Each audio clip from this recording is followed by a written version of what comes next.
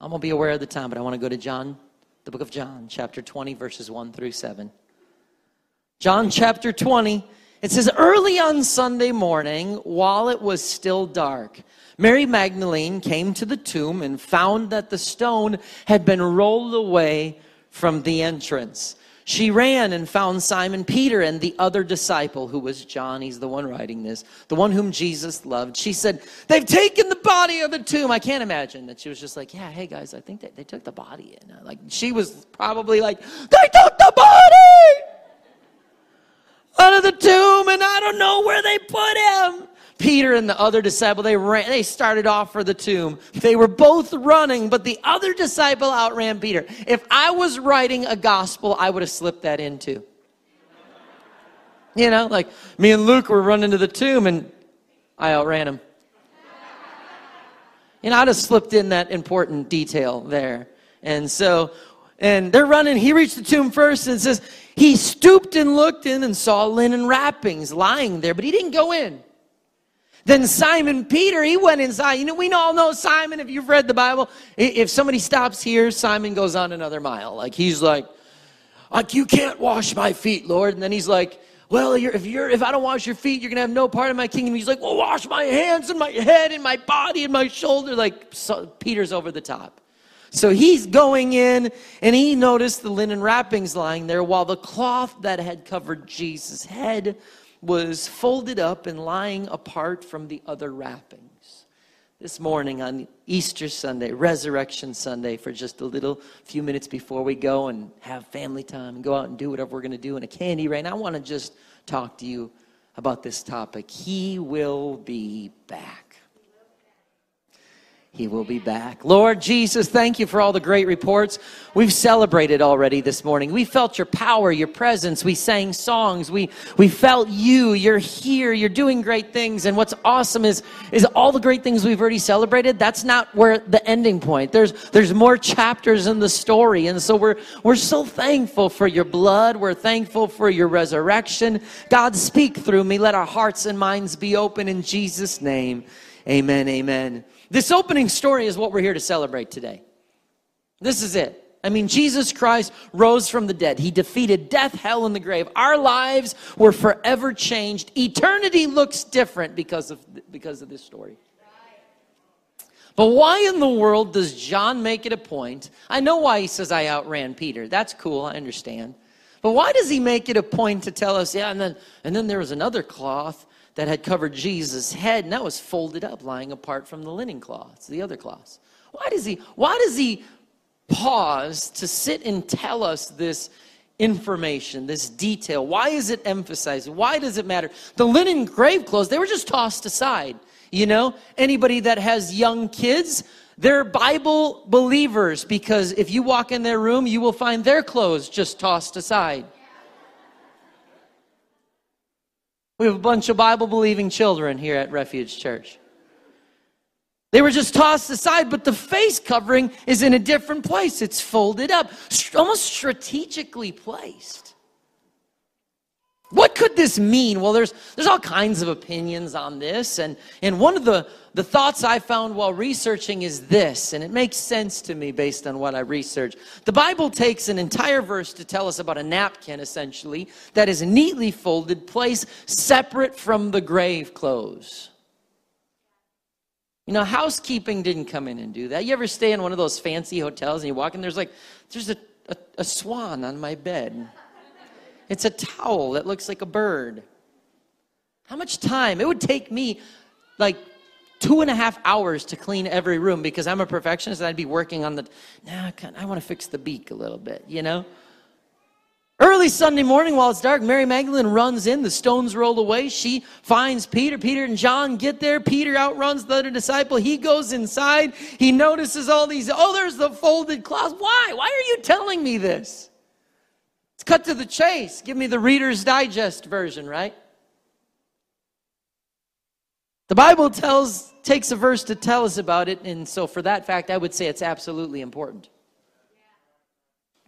In order to understand the significance of a folded napkin, maybe we need to understand just a little bit about Hebrew tradition in that day, because it was all had to do with the master-servant relationship. It appears that every Jewish boy knew this tradition. When the servant set the dinner table for the master, that servant made sure that it was exactly the way the master wanted it. The table was furnished perfectly. And then the servant would wait out of sight until the master had finished eating. At that moment, the servant would not dare touch the table until the master was finished. Now, if the master were done eating, here's what he would do. He would rise up from the table, wipe his fingers with the napkin, right? I'm glad I had a handkerchief in my pocket. That was not strategically planned. I have not used this, by the way, yet. The master would wipe his hands and his mouth, clean his beard.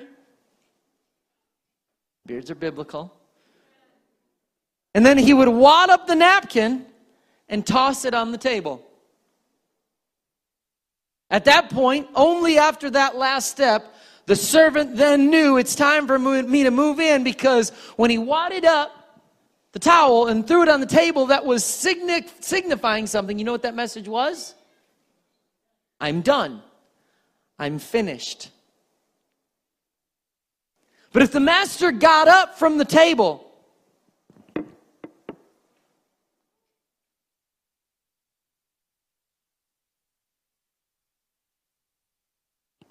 and folded his napkin and proceeded to lay it beside the plate, that also spoke a message. The folded napkin meant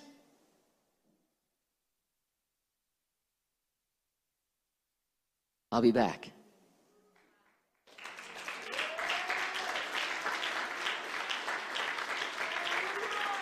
I'm not done. I'm just stepping away for a moment, but then I'll be returning here momentarily. So knowing this Hebrew tradition, look back at the passage we just read, and it says they were both running, and they walked in, and the linen clothes were over there, and then there was the folded headcloth was on the different part. But what happens immediately after that in verse 8? Then the disciple who had reached the tomb first also went in. Peter led the way, and John came, and he also went in and saw and believed. What did he see that made him believe?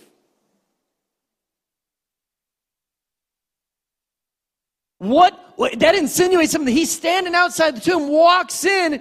What did he see that spoke something to him that made him believe? For until then, they still hadn't understood the scriptures that Jesus must rise from the dead, and then they went home. I love that. Just nice and succinct. They went, they saw, they believed, then they went home. Oh, great. Kind of like, and with this, they crucified him. Do you understand what the depth of those little couple of words?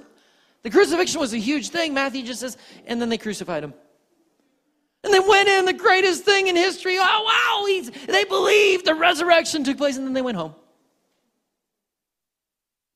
It appears, though, that folded headcloth spoke something so clearly to those disciples, because they didn't even, Scripture, they didn't realize about the death and the resurrection. But when they walked in, they saw something in that tomb that said, oh, wow, I believe now. What could that message have been? I'm not done. I'm coming back soon. You see, our master is coming back.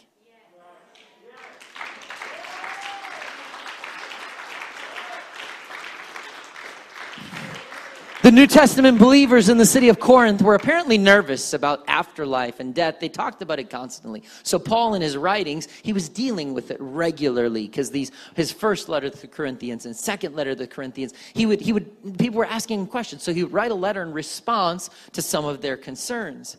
And so in 1 Corinthians 15:12, he says, tell me this, since we preach that Christ rose from the dead, why are some of you saying there will be no resurrection of the dead? So obviously we can insinuate people were saying there's no such thing as resurrection.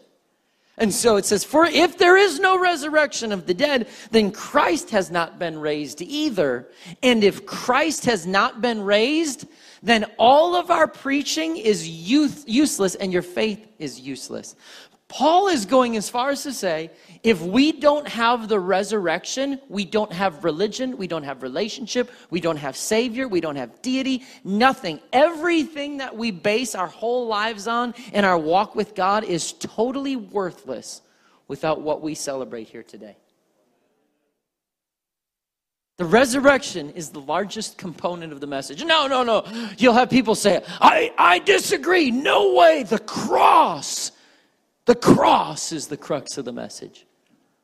To which I would respond, what does the cross? There were millions of people crucified on crosses. What does the cross accomplish without the victory of the resurrection that shows the defeat of death, hell, and the grave? The resurrection is what set Jesus apart from everybody else that said they were the Messiah at that time. Without resurrection, there is no hope past this earthly life. What you see is what you get. This is the best you're going to experience. Some of you are like, cool, I'm all right with that. And others of you are like, no. But that can't be the case. That cannot, because I've had a great life so far in my years that are somewhere less than 80. I've had a great life. The Bible points to a picture of better things on the horizon, though.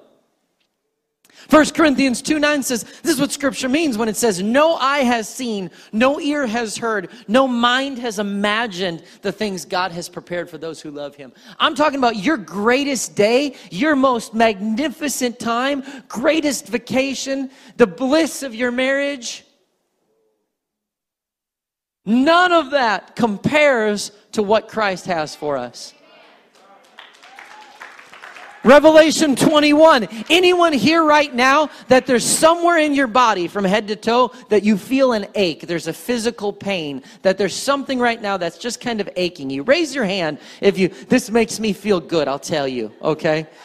Raise your hand high. All right, so if I could preach another message, getting old stinks, but that's a different day. All right, but it says here in Revelation 21:3, I heard a loud shout from heaven, the throne, saying, look, God's home is now among His people. He will live with them. They will be His people. God Himself will be with them. Brother Foster did a great job talking about that this morning. But then he says He, not a representative, He Himself will wipe away every tear from their eyes. And there will be no more death. God's going to call us home, and we're never, ever again going to attend a funeral. But then He says there will be no more sorrow or crying or pain. We get a whole new body. No more pain. Man. Chad, we're going to play basketball all night long. Without the resurrection, there's no hope for eternal future. Well, yeah, but the cross. No. Without the resurrection, there's no hope. We have a Savior who shed blood but didn't defeat things. The resurrection is the finality of the story.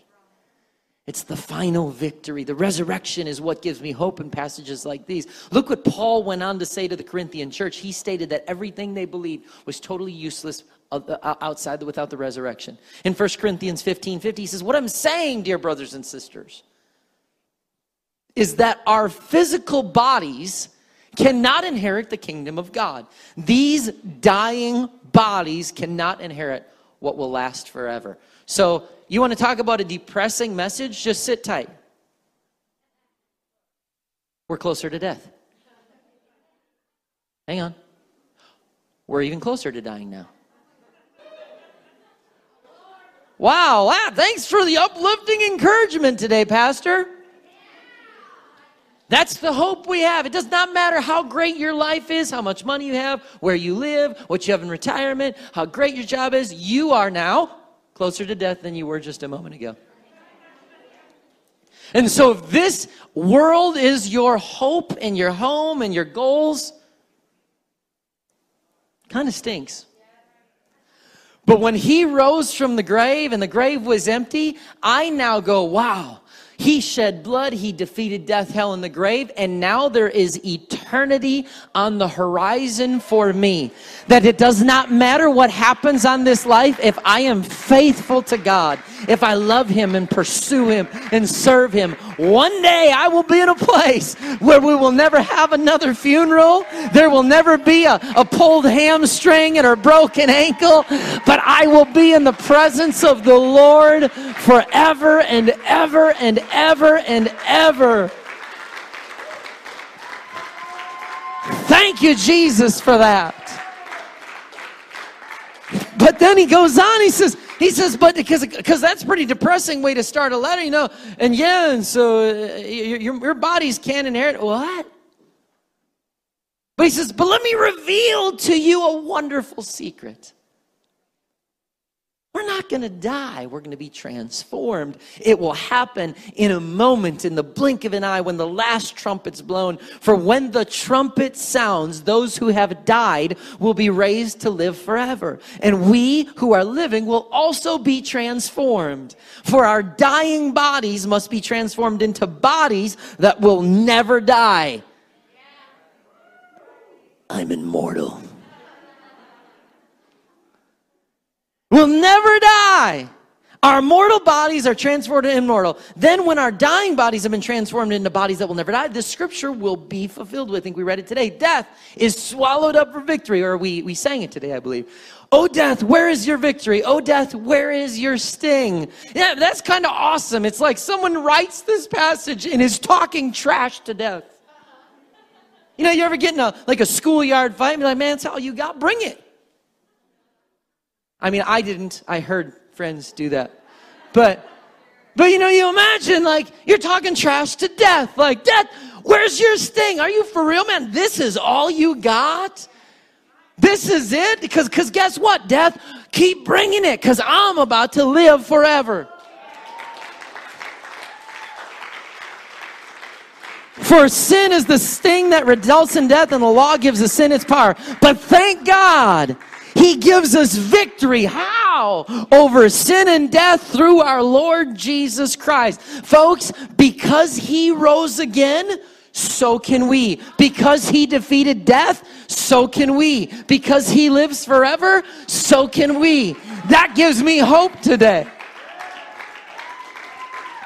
And this strong hope characterized the outlook of the early Christians. They were able to endure their suffering because their eyes were fixed on something beyond this life. That is probably the single greatest weakness of every Christian, spirit-filled, unspirit, not spirit-filled. It's probably the greatest single weakness of Christianity in the world today, is that our eyes are fixed on temporary things rather than eternal.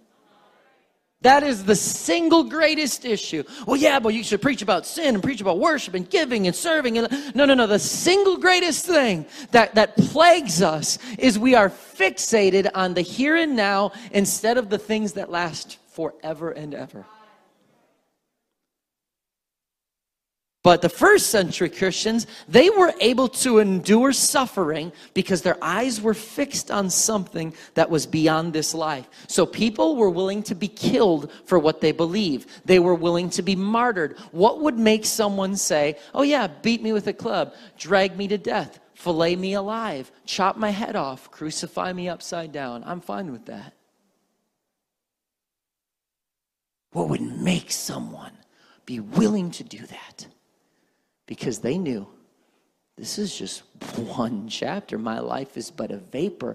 Blow out a candle, that little smoke, that's it. Now I go to an eternal place where I will forever be in the presence of the Lord. Their mindset was different. So what fear was there in you if you believed that the end of your physical life was really not the end? That's why they actually, you read historical accounts about how they had to tell people, stop. No, we can't have everyone be martyrs. People were willing to line up to be killed for the cause of Christ because they truly believed, I'm just going to be resurrected. But the first century church that message needed to be spread. So they actually had to try. Historical accounts show that they had to say, no, we can't have everyone be martyred. Imagine that. Today, we're just like, come to church next Sunday. Be here at 10. Wow. But you read 2 Corinthians 4:14. We know that God, who raised the Lord Jesus, will also raise us with Jesus and present us to himself together with you. Seeing Christ risen from the dead, dying on a cross, hearing what we heard from Brother Foster, the mutilation, the not even recognized as a human being, thrown in a grave, and all of a sudden he appears unto you. That is the single greatest thing that changed their lives more than anything else in history. Seeing and hearing about what happened on Calvary. And all of a sudden, he shows up with holes. And here's my side. And now he's alive and he's talking to them. That is what caused them to change the whole world upside down. Seeing him, it's the single greatest thing. The resurrection changed everything for them. Without the resurrection, we don't have an explosion of growth in the first century church. The resurrection changed the course of history. And this is what Paul was teaching in 1 Corinthians 15. He says, verse 23, but there's an order to this resurrection. Christ was raised as the first of the harvest. Then all who belong to Christ will be raised when he comes back. Guess who he's talking about? He's the first part of the harvest, but just like he was raised, that gives me hope now. And this is what the New Testament church clung to over and over as they went through life's trials. Anybody have a trial recently? I guess what? We are not facing, we're facing trials, but nothing like what they faced in the first century. And this is what they clung to in 2 Corinthians 1. We think you ought to know, dear brothers and sisters, about the trouble we went through in the province of Asia. We were crushed and overwhelmed beyond our ability to endure. Can anybody relate to that? You ever just gone through something that just crushes you and overwhelms you and you're like, man, my God, I hope I can make it through this. He says, we were crushed beyond our ability to endure. We didn't think we were going to live through it. Now we're facing some of that, right? In fact, we expected to die. But as a result, oh wait, whoa. As a result, you mean to tell me God's going to use some trials and some suffering to sometimes bring a result that actually benefits the church? Folks, you mean to tell me that God sometimes lets us go through some things that God is able to accomplish his will in the church because of that? He says, in fact, we expected to die, but as a result of that, we stopped relying on ourselves. And we learned to rely only on God. Why does God move in that other country in a way he doesn't move here? Because that country is already living a life where they only rely on God. We are living lives where we rely a little on God, but then a whole bunch on our employer and our retirement and our pocketbooks. He says, who raises the dead? Then you go to 2 Corinthians 4:16. This is why we never give up. Though our bodies are dying. Yep, you're in the process of dying. If you're a guest, you're like, my Lord, I don't want to go back to that church. All these preaching is, we're scientifically, physically, we understand we're dying. Physically, we're closer to death than when I started this message. But he says, our bodies are dying, but our spirits are being renewed every single day. For our present troubles are small and they won't last very long. Yeah, but I'm in the middle of a pandemic. It feels so huge. It feels like it's never ending. Our problems are small and they will not last very long. Yet they produce for us a glory that vastly outweighs them and will last forever. So we don't look at the troubles we can see now. Rather, we fix our gaze on things that cannot be seen. For the things that we see now, they will soon be gone. But the things that we cannot see will last forever. If you're in the middle of just feeling consumed and beat down and suffering and stressed and anxious, maybe you just need to step back from the situation. Just like push it out of the way. Just get it out of the way and go, okay, I'm not even going to be here long. I'm not even going to be here long. I'm passing through. This is a moment of my life, but I can't get stressed and consumed with the things that don't really matter. It matters, but that right there, this is not where I'm spending eternity. That is in the next phase. After I pass from this life and I breathe my last breath, that's not the end of Gary Dornbach. I now am going to be in the presence of the King of Kings and the Lord of Lords. No more funerals, no more pain, no more crying, no more dying. And that is only possible because of what we celebrate on Easter Sunday.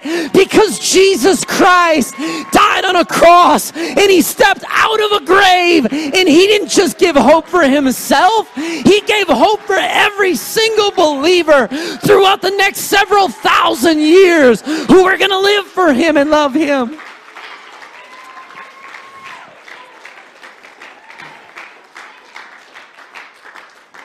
Bill and Gloria Gaither. Anybody know the Gaither vocal band? Maybe you've heard of them. I'm not going to ask if you like them because it doesn't matter. It's just a story, okay? If I says who doesn't like them, the people who like them, they're really, really, really passionate about them. So they might hit you because a lot of people like them, okay? But I believe he's now 85 and she's 79. They're two of the most prolific and popular Southern gospel music writers and performers in the world.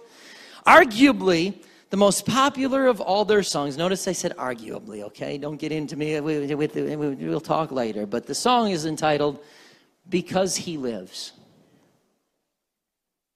There's an interesting story behind it. Bill and Gloria launched a full-time music ministry together in the 1960s.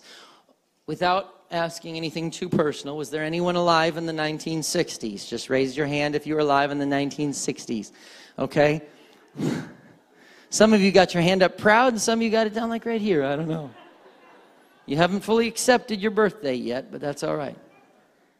The 1960s was an amazing, godly time filled with a revival and anointing and spiritual growth, right? Not so much, right? A lot of crazy stuff took place. I wasn't there, but I read a lot about it. I want you to know, have that on record, I was not there. But the 60s, it was a chaotic era, and the quantum shift in values was deeply disturbing to Bill and Gloria. They had begun to wonder if God had given up on the world. The winter of 1969 was particularly a bleak one for them. Not only had the Indiana winter been a long and hard one, with the north wind blowing even more fierce than usual for that region, but Bill had been stricken with a severe case of mono. At the same time, Gloria and some of the other members of their church family encountered some painful false accusations and belittlement. She remembers sitting in their living room in agony and fear on New Year's Eve. And across the nation, the educational system was being infiltrated with the God is dead idea. Drug abuse and racial tension were increasing. The older generation felt that the country's best days were behind them, and their baby boomer children agreed, yet both felt that the others were to blame. This sounds so familiar to me. It was about this time Bill and Gloria discovered they had a baby on the way. Wonderful news, but it was concerning to them. Was it really a wise thing to bring a baby into this world? One sunny day in the early spring, Gloria and Bill's father, George, walked across the paved parking lot at their small A-frame office. And George called Bill and Gloria's attention to a spot that they had not noticed. And he pointed out a tiny blade of grass. Just one tiny blade of grass that had pushed aside layers of dirt, rock, and concrete to reach the sunshine of the world above. It had such a strong will to live. It overcame odds to fulfill its destiny. And the blade of grass, one blade of grass of God's creation, spoke such a powerful message to Bill and Gloria. Inspired them to write a song about the hope in the midst of chaos and sinfulness and values that were diminishing. And just one blade of grass, God spoke. And they wrote these words: God sent his son. They called him Jesus. He came to love, heal, and forgive. He lived and died to buy my pardon. An empty grave is there to prove my Savior lives. And then he sang, because he lives, I can face tomorrow. No doubt many of you have the tune in your head right now. Because he lives, all fear is gone. Because I know he holds the future. And life is worth the living just because he lives. And then they said, how sweet to hold a newborn baby. Feel the pride and joy he gives. But greater still, the calm assurance this child can face uncertain days because he lives. Because he lives, I can face tomorrow. Because he lives, all fear is gone. Because I know he holds the future, and life is worth the living just because he lives. And the last verse was, and then one day I'll cross the river. I'll fight life's final war with pain. And then as death gives way to victory, I'll see the lights of glory and I'll know he lives. Because he lives.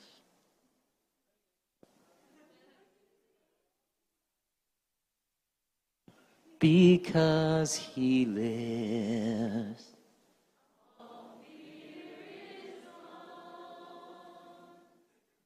Because I know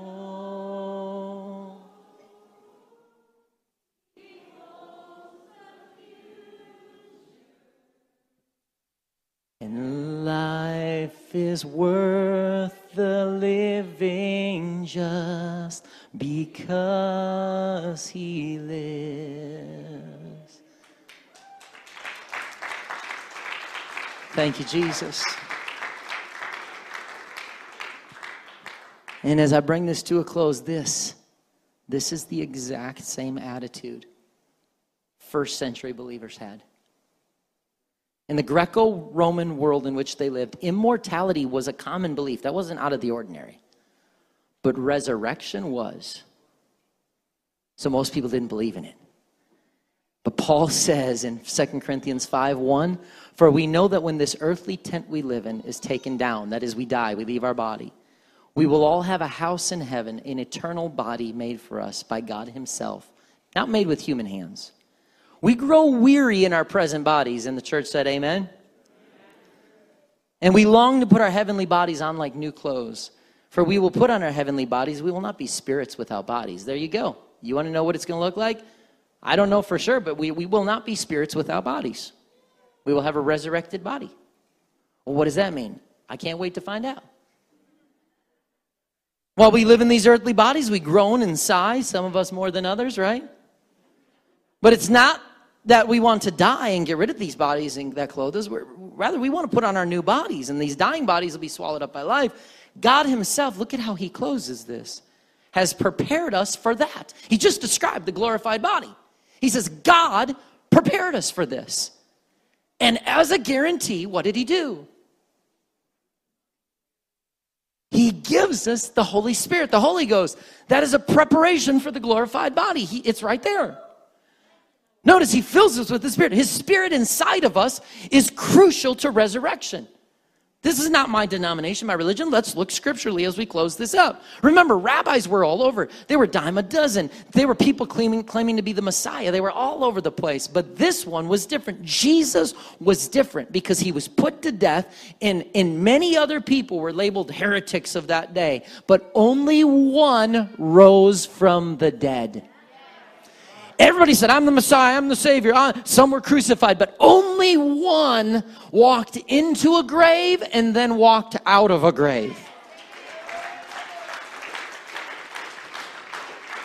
And folks, Christ's victory over death is what gives us eternal hope today.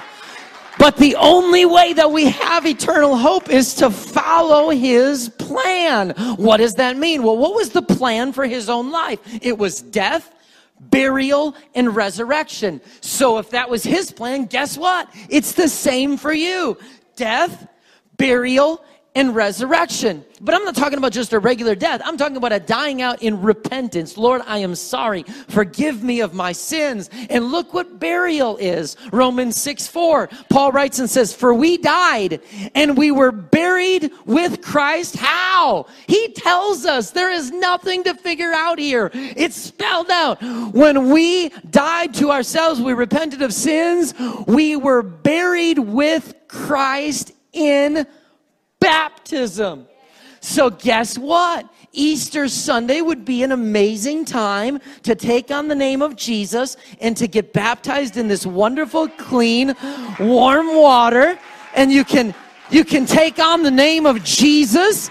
You can be buried with him in the waters of baptism. And it says, and Christ was raised from the dead by the glorious power of the Father. Since we now have been united with him in his death, this is not just some religious thing joining the church. We're actually uniting with him in his death. It says, when we were crucified with sin, it says, we will also be raised to life as he was. So that means he has resurrection planned for us.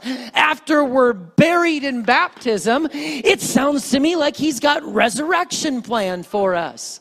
Well, what is that? That's the infilling of the Spirit. Look, it says, verse 7, when we died with Christ, we were set free from the power of sin. Since we died with Christ, we know we're going to live with him. We're sure of this because why? Because of the resurrection.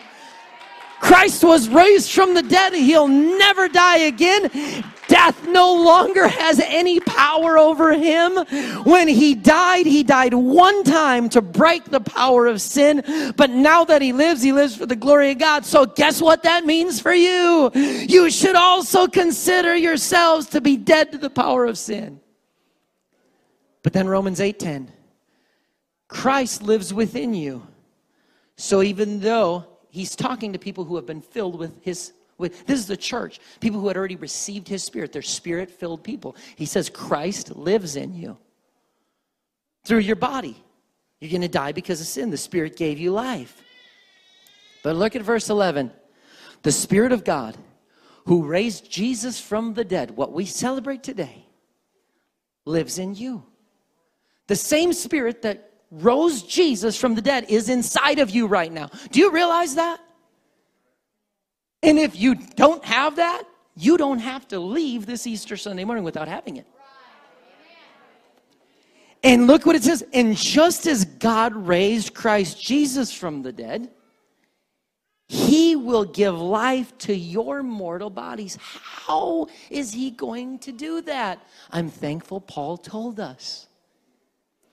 Just like that Spirit rose Jesus from the dead, he's going to raise you one day too from the dead. How? By the same Spirit living within you. If you have never been filled with the Spirit of God, the biblical way of speaking in tongues, it is scriptural. This is not a denominational study. This is not a personal belief. Scripturally, we see this. He says, I want to put my Spirit in you, aligned with my death, my burial, and that you can come to an altar today, repent of your sins. We'll baptize you in that name of Jesus and bury those sins under the water, submerge and gross, cover up those sins. You'll come out of there with new life, resurrection, and he will fill you with his Spirit if you so desire. And that same Spirit is the one that makes resurrection possible one day. And as you stand to your feet, 1 Peter 1:3, he says, all praise to God, the Father of our Lord Jesus Christ. It's by his great mercy that we have been born again. New birth. There it is. Water and spirit, new birth. Born again because God raised Jesus Christ from the dead. Now we live with great expectation. The resurrection is what gave them hope in the first century. It was the centerpiece of their whole message. Hey, just like he raised, we're going to be raised too. And then verse 23, for you have been born again. Notice, it is so, he's talking to people. You're going to be resurrected. His spirit's going to, but he's making the assumption here. He's saying, but you've been born again. He's talking to born again believers, people who have followed that death, burial, and resurrection. This is not an exclusive company. If you're here and you say, I've never done that, it's not like, well, it's us and you're out there. No. Today, God has died on that cross. He paid a price for sins. If you will bring him your sins and say, God, forgive me. I'm sorry. I want to die out to my sins. And you step in this water, he'll wash those sins away. You can be buried with him in baptism. And then if you so desire, you say, God, I want to receive that spirit that I've heard about today. He will put his spirit inside of you. And it is by that spirit that resurrection will take place. It's by that spirit that one day the trumpet's going to sound and the dead in Christ are going to rise first. And those who are still alive and remain will be caught up in the clouds with the Lord. And we will be with him forever. And there'll never be another funeral. And there'll never be another achy joint or pain in the back. We're going to be with the Lord forever and ever. And so I invite you on this Easter Sunday morning, on this Resurrection Sunday morning, get yourself ready for the resurrection. He already paved the way for you to respond. And right now is your moment to make a choice of how you will respond today. And I invite you right now to begin to move about and find a place to pray. I'm telling you, if you've never been baptized, bury those sins in baptism. Come see me. We'll talk about it. If you want the Spirit, just come tell me. Say, you know what? I want the Spirit. I don't give it to you, but I'll pray with you and other people will. And I'm telling you, it's a promise. God will fill you with his Spirit. Thank you, Jesus. Thank you, Jesus.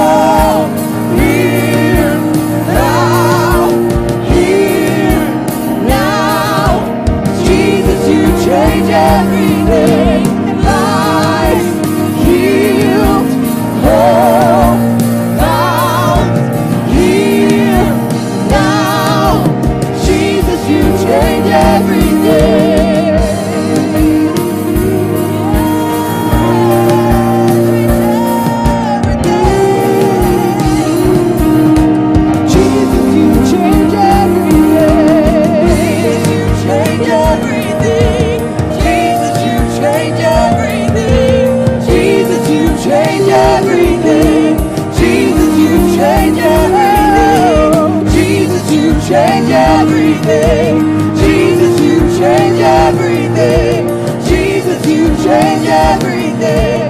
Jesus, you change everything.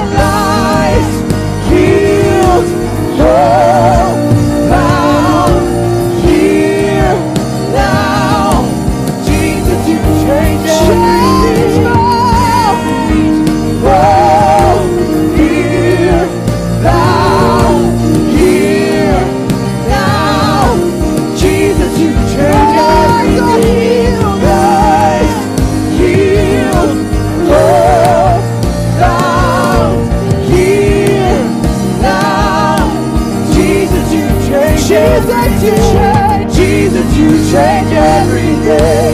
Jesus, you change everything. Jesus, you change everything. Jesus, you change everything. Jesus, you change everything. Jesus, you change everything. Jesus, you change everything.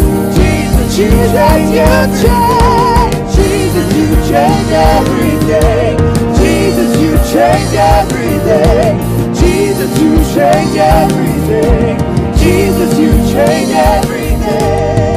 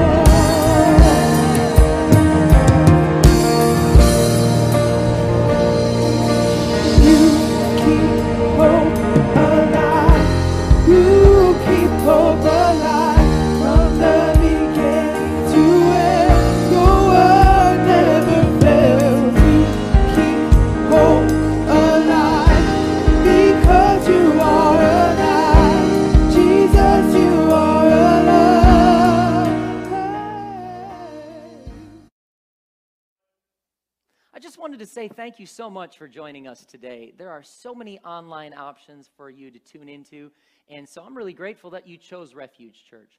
Just a reminder, every Wednesday at 7 p.m. and every Sunday morning at 10 a.m., we have a live stream option available to you. For more information about the church or anything else that we have to offer, please visit refugechurchonline.com.